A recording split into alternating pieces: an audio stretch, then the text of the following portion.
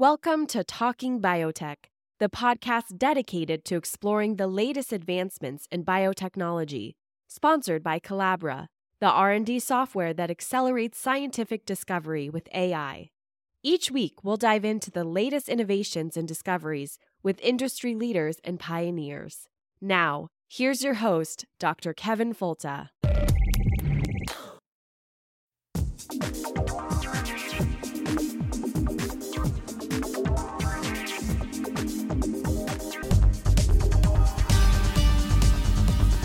Welcome to the Talking Biotech podcast.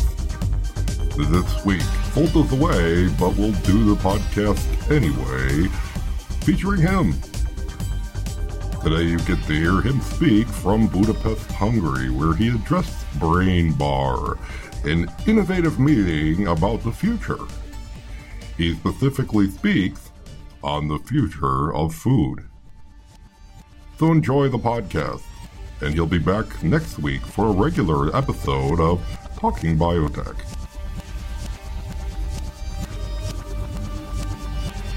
Good morning, everybody. Welcome to Brain Bar.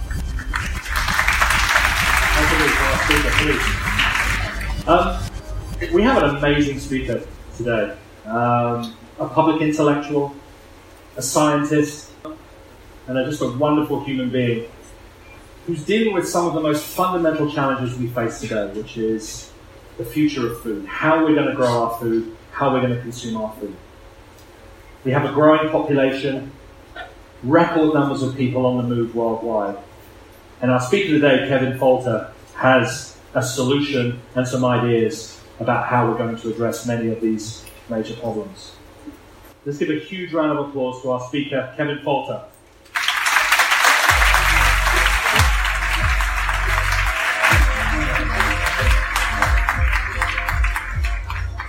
Okay, well, thank you very much for having me out to Brain Bar. This is really exciting, and it's a great opportunity to be here in Budapest and tell you about what I do and my vision for the future. I'm a professor at the University of Florida, and the University of Florida has the distinction of helping farmers throughout the world, and in the state of Florida alone, managing almost 300 different kinds of crops. It's really exciting for me because I work with a group of people that are obsessed with sustainability. How do we grow more food with less space, using the best we can learn from things like space biology, all the way to the techniques we learn on organic farms to sustainably provide food for the future. What I'd like to do today is give you a vision of some of the things that we're thinking about and some important considerations when we can think about the future of food and how we're going to feed that growing planet. Now, some of the things that I worry about. I have to think every day about farmers. It's a small amount of the population. Yet how do we keep farming, how do we keep them economically viable? Keep farmers in the black. In the state of Florida, we have a problem with citrus greening disease. That's stealing the citrus and destroying an industry.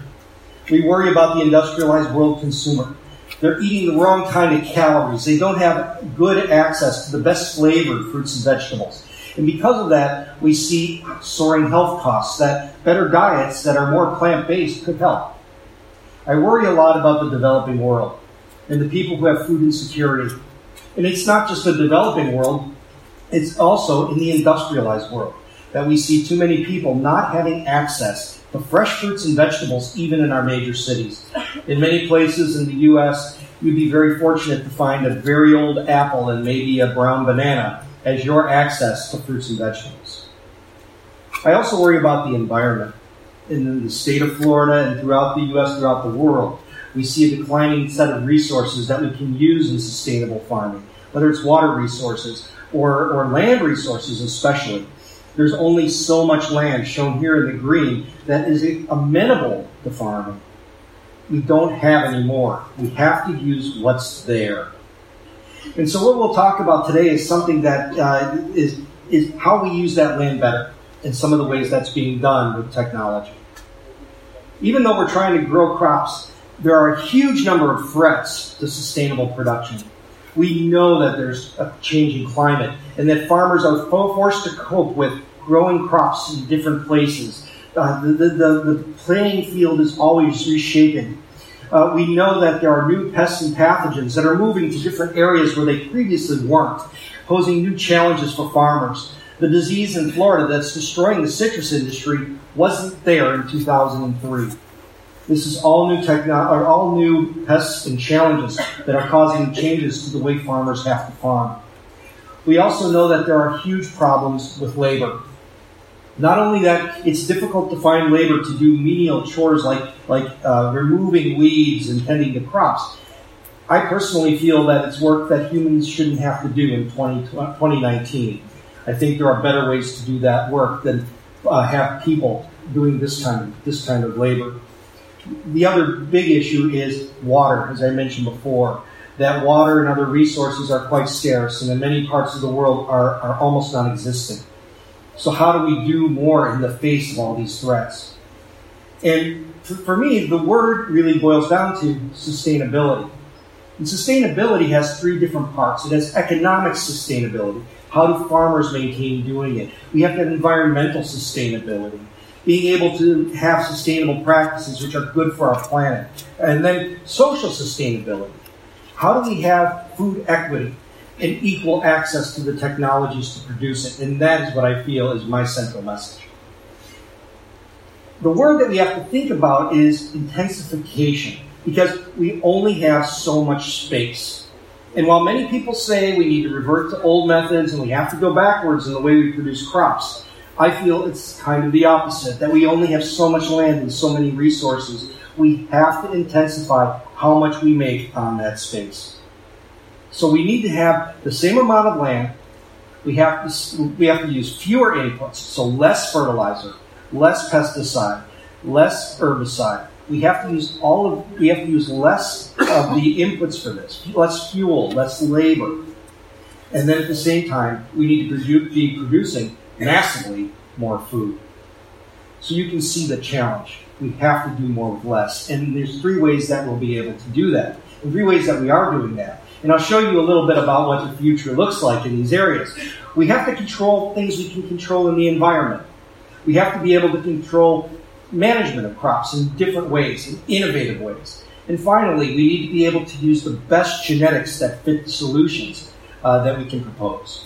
And when we marry management, environment, and genetics, we can have exponentially synergistic outcomes that really do change the way we can farm on a minimal space with fewer resources. One of the first things we can do are very simple environmental changes, something as simple as using a colored mulch to reflect different wave bands of light, that different parts of the spectrum help enrich the way that crop grows and develops. We know that we can use cover crops.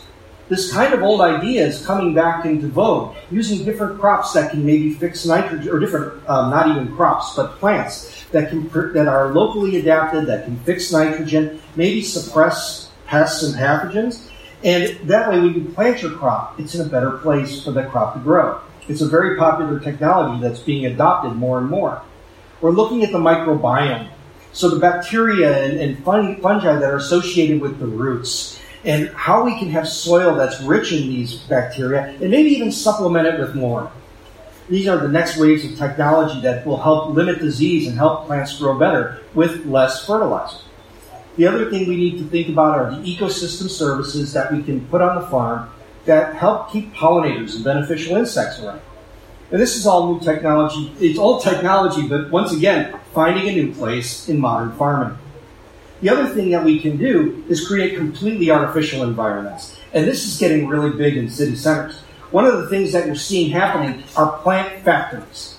These are massive installations in buildings that are repurposing urban space. They're providing fresh fruits and vegetables for local consumers. They're finding employment for local people, and also recirculating water and nutrients. So there's a lot of sustainability in this, with some problems when it comes to energy efficiency because of the huge amounts of energy required to power such facilities. But that's changing. That's one of the things my laboratory works on, is how do we rethink the lighting in these types of production systems. The other thing we can do, and this is where things are really changing fast, it's so exciting, is in crop management. So we'll soon have robots pulling weeds. This will take the place of immigrant labor or migrant labor with small hoes. These are machines that will do the work 24 hours a day, using machine vision to remove the weeds rather than use herbicides. You'll see it's already happening now. Farmers get a call on their smartphone when the weather is most conducive to a fungicidal threat. So that way they know that they have to go out into the field and spray a limited amount of fungicide. In the state of Florida, it's cut fungicide application by 60%. The other things that are happening are rovers that go out in the field and sniff for different pathogens. They look for different insects. And when they find them, a drone will come in and apply some specific treatment to that spot. So long gone are the days when you'll have a plane fly over a field with broad-spectrum insecticide, which is a huge environmental plus. The other thing that's happening is robotic harvesting, taking that menial labor out of the equation. So now we can have fresh fruits and vegetables that are not dependent upon human misery and toiling in a field to produce food for us. That's all really exciting, and it's getting even more exciting when you start to integrate technology from big data. That there are sensors in the field, that there are sensors on satellites, that there are drones and rovers in the field that are studying the soil, and then telling farmers exactly where they need to apply different fertilizers. They can use variable rates throughout the field that automatically follow the instructions given by satellites and drones. This is happening now, and it means significant cuts in the amount of fertilizers that are introduced in the land, which may ultimately end up in water. This is another tremendous step forward. But one of the other places where we'll see really huge gains is in my area of biotechnology. How do genetics change this equation? And what are the traits that we need to change? We need to have better disease resistance, because if we have genetic resistance, we don't need to use chemistry to solve that problem. We can have insect resistance. This is happening too, bringing in genes that from breeding that have resistance to insects. Also, post-harvest waste. How do you have fruit that have higher quality so that we're not throwing away 40 to 50% of what is produced? We also need to have plants that are resilient to stress. That in many parts of the world, in the poorest parts of the world, where there's tremendous food insecurity, it's caused because of weather and climatic events. We also need to have higher yields for farmers worldwide. The other big issue is increasing nutrient density. In many areas of the world, vitamin A is a tremendous problem, and millions of children go blind every year. Increasing the nutrient density of crops is another way to solve that problem. And of course, in the industrialized world, it's important for us to increase flavors and aromas, another thing my laboratory works on. The idea being that if we make it taste better, people will eat more fruits and vegetables. That's my goal. So how do we do this? And when we look across the world, we realize that most of the crops we consume come from somewhere else. And they end up on our farmland because humans have domesticated them, brought them into our control, and changed them over time by selecting the ones we want with the traits that we find most valuable. We find that today there's new opportunities to go into the wild and find crops, or find what will be crops someday, because we can identify these plants and bring them into our control and select for the better ones. This is the process of plant breeding. And what we're seeing is new opportunities to domesticate different plants and different fruits and vegetables that are present somewhere in the wild, but really haven't had the benefit of human breeding and selection. We're now able to really start thinking about this, where things like Camarillo from South America, Che fruit from China, or plums from North America, wild plums, can be brought into our breeding programs and improved for human consumption. The really nice part about that is that these we also can look back to the wild plants that are the predecessors of the ones that we currently consume. Corn comes from something called teosinte, which grows in Mexico and was selected by humans to have improved traits.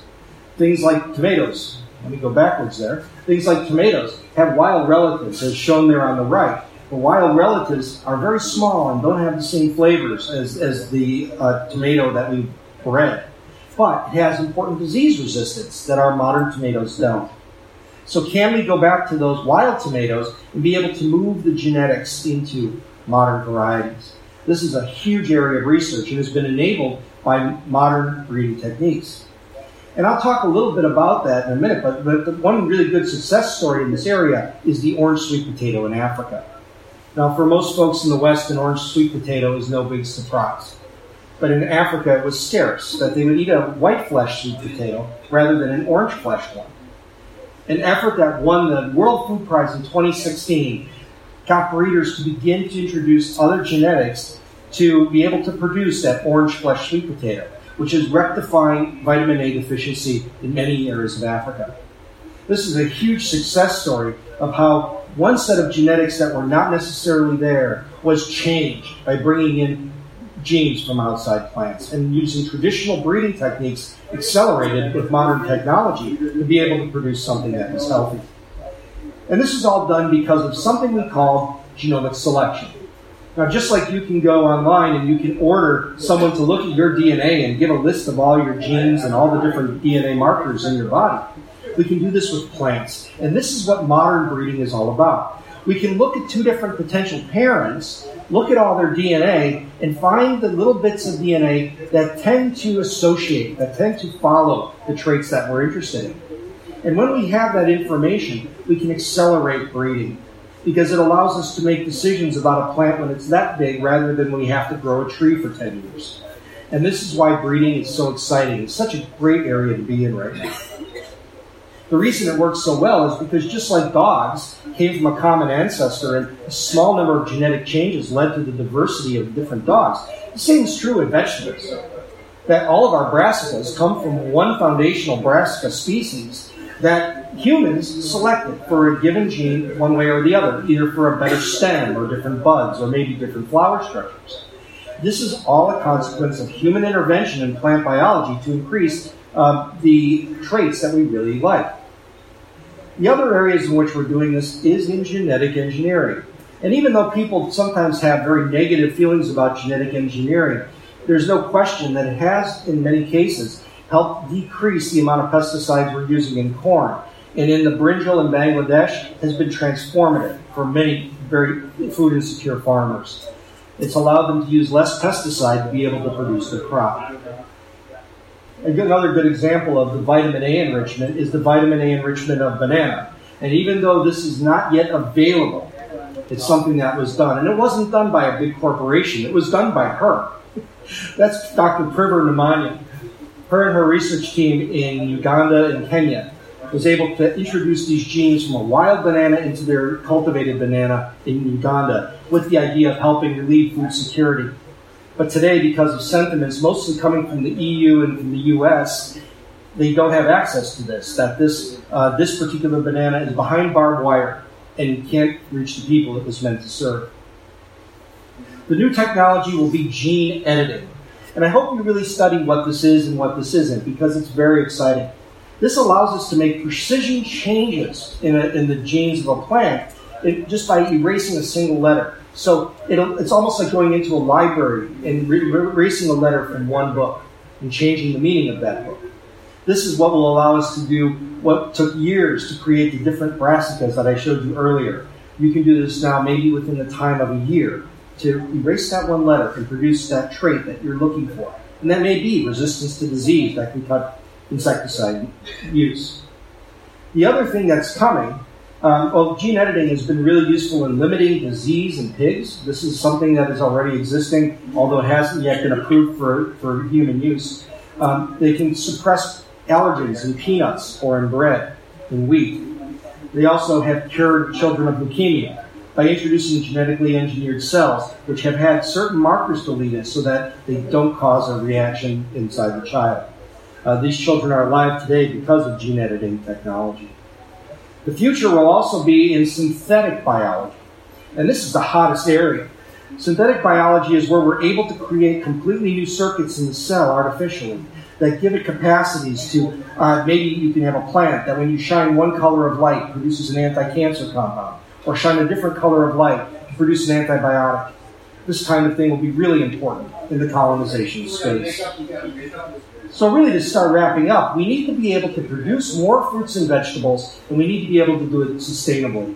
And it's going to require precise control of environments, new management techniques, and improvements in genetics. And when we marry these things together, it can create tremendous change. Really, one part that we really have to think of is how we have to adjust our rhetoric and how we have to think about the way we talk about crop improvement and the new techniques that are coming. We have to remember that we have to change our focus from we need to feed the world, which is really kind of an arrogant statement you hear scientists and farmers say all the time. And we need to recraft that. And for me, it's about technology.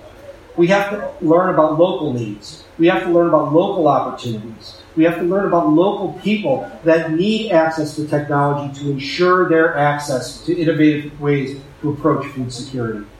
That's the way I hope that we can solve the problem. And that there is no one single solution. Many people propose one single solution, and it just can't happen that way. It's going to be an integration of using all the best technologies and making sure that people in the poorest parts of the world have access to them, that they would have equal access to that satellite data, and those opportunities to grow with more sustainability that we would enjoy in the industrialized world. Really what this is about is sensitive intensification. The bottom line is that we all understand that fruits and vegetables are a cornerstone of a healthy diet. We need to be sure that all people on this planet have equal access to the best technologies, no matter what they are. And as our esteemed Nobel laureate, the Dr. Norman Borlaug, told us that you can't build a peaceful world on empty stomachs, in human misery. So with that, I'll be really happy to conclude there. So thank you very much for your attention. If you're ever interested in these technologies, check out the podcast that I do as well. Thank you very much, and I'll be happy to take any questions.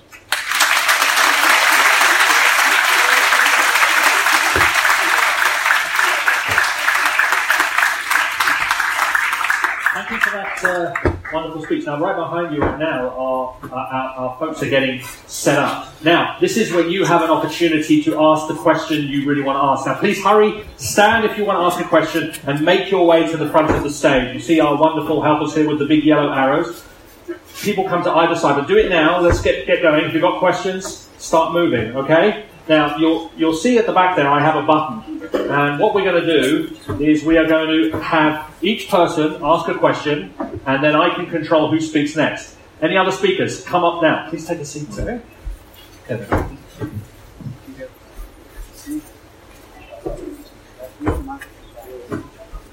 Okay. Kevin, please turn to the lady. All right. Fire away. You said that we should ensure that everyone has equal access to all these technologies in the whole world. I would like to ask how you think we can do this. So how do we ensure that people have equal access? You know, it's really a difficult question because there's no one solution, and the world is such different place with different challenges. But I think being sensitive to these things is the first step.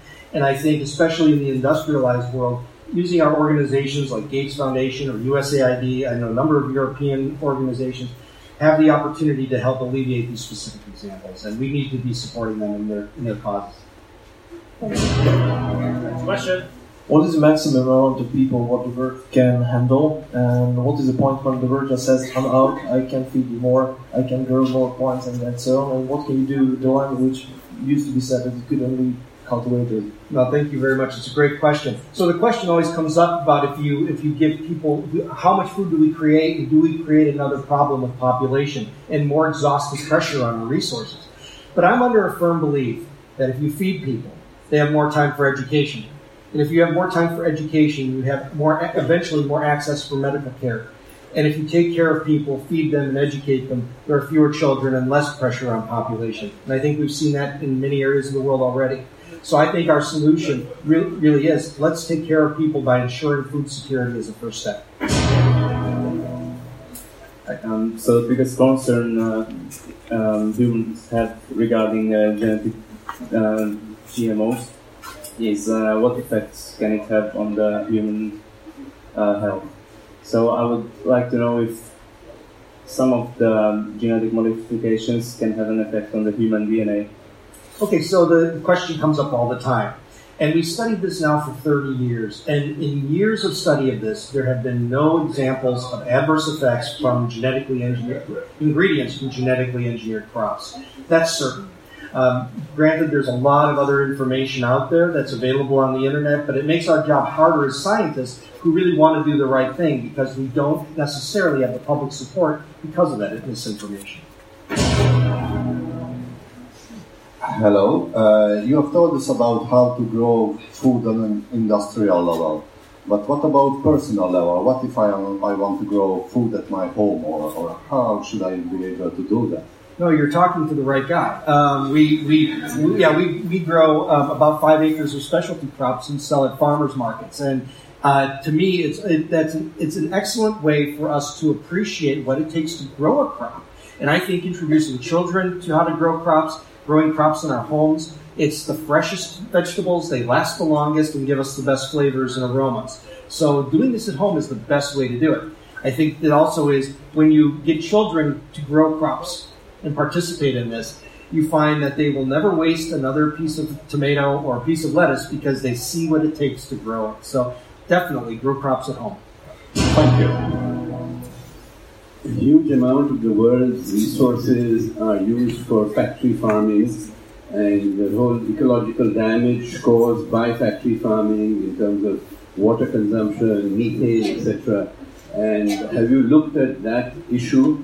Oh, certainly. I mean, it's a major concern that when we look across the world and the amount of resources that are used, this is why I propose we need enhanced genetic solutions. We need better use of technology so that we're not having the same ecological footprint from farming. There's no way that we'll be able to intensify. We can't take up any more environment. We have to be able to intensify sustainably.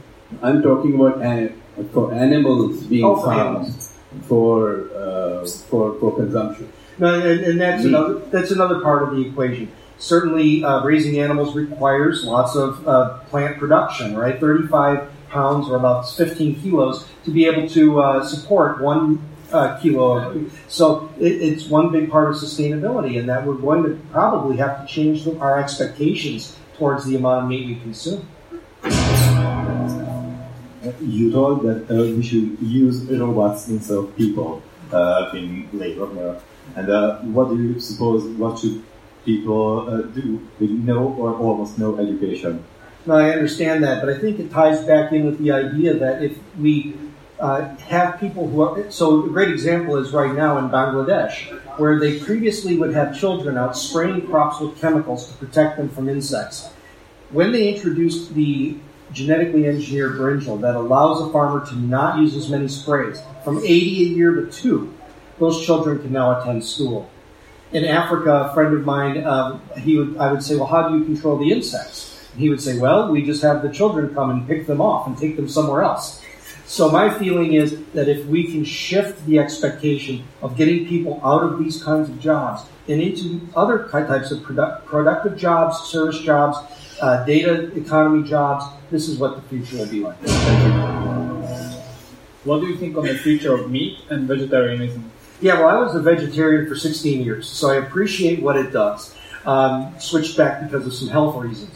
But I firmly do believe that we do consume too much meat. I think we can consume less. And I think that if our expectation was changed, where fruits and vegetables were better and more diverse, they would take a centerpiece in our diet. So part of my mission here is to get people to eat more fruits and vegetables, pull them maybe a little away from meat. Certainly protein is an important part of the diet. It's tied very much to human development and cognition in children who have access to meat have better cognitive development. That's been demonstrated. But I do think that we really do have to dial back the impact of meat and how much we consume. Yes. I think we need to have a massive round of applause. Thank you for listening to the Talking Biotech podcast. Send your suggestions for guests, comments, or questions to talkingbiotech@gmail.com. Please write a review of this podcast on iTunes and recommend it to a friend. More downloads help us reach a wider audience with science.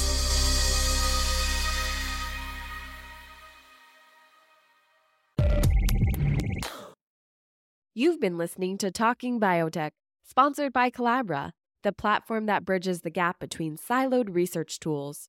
With Collabra's electronic lab notebook, scientists can work together in real time, sharing data and insights with ease. Revolutionize your research collaboration. Sign up for a demo today at collabra.app, COLABRA.app.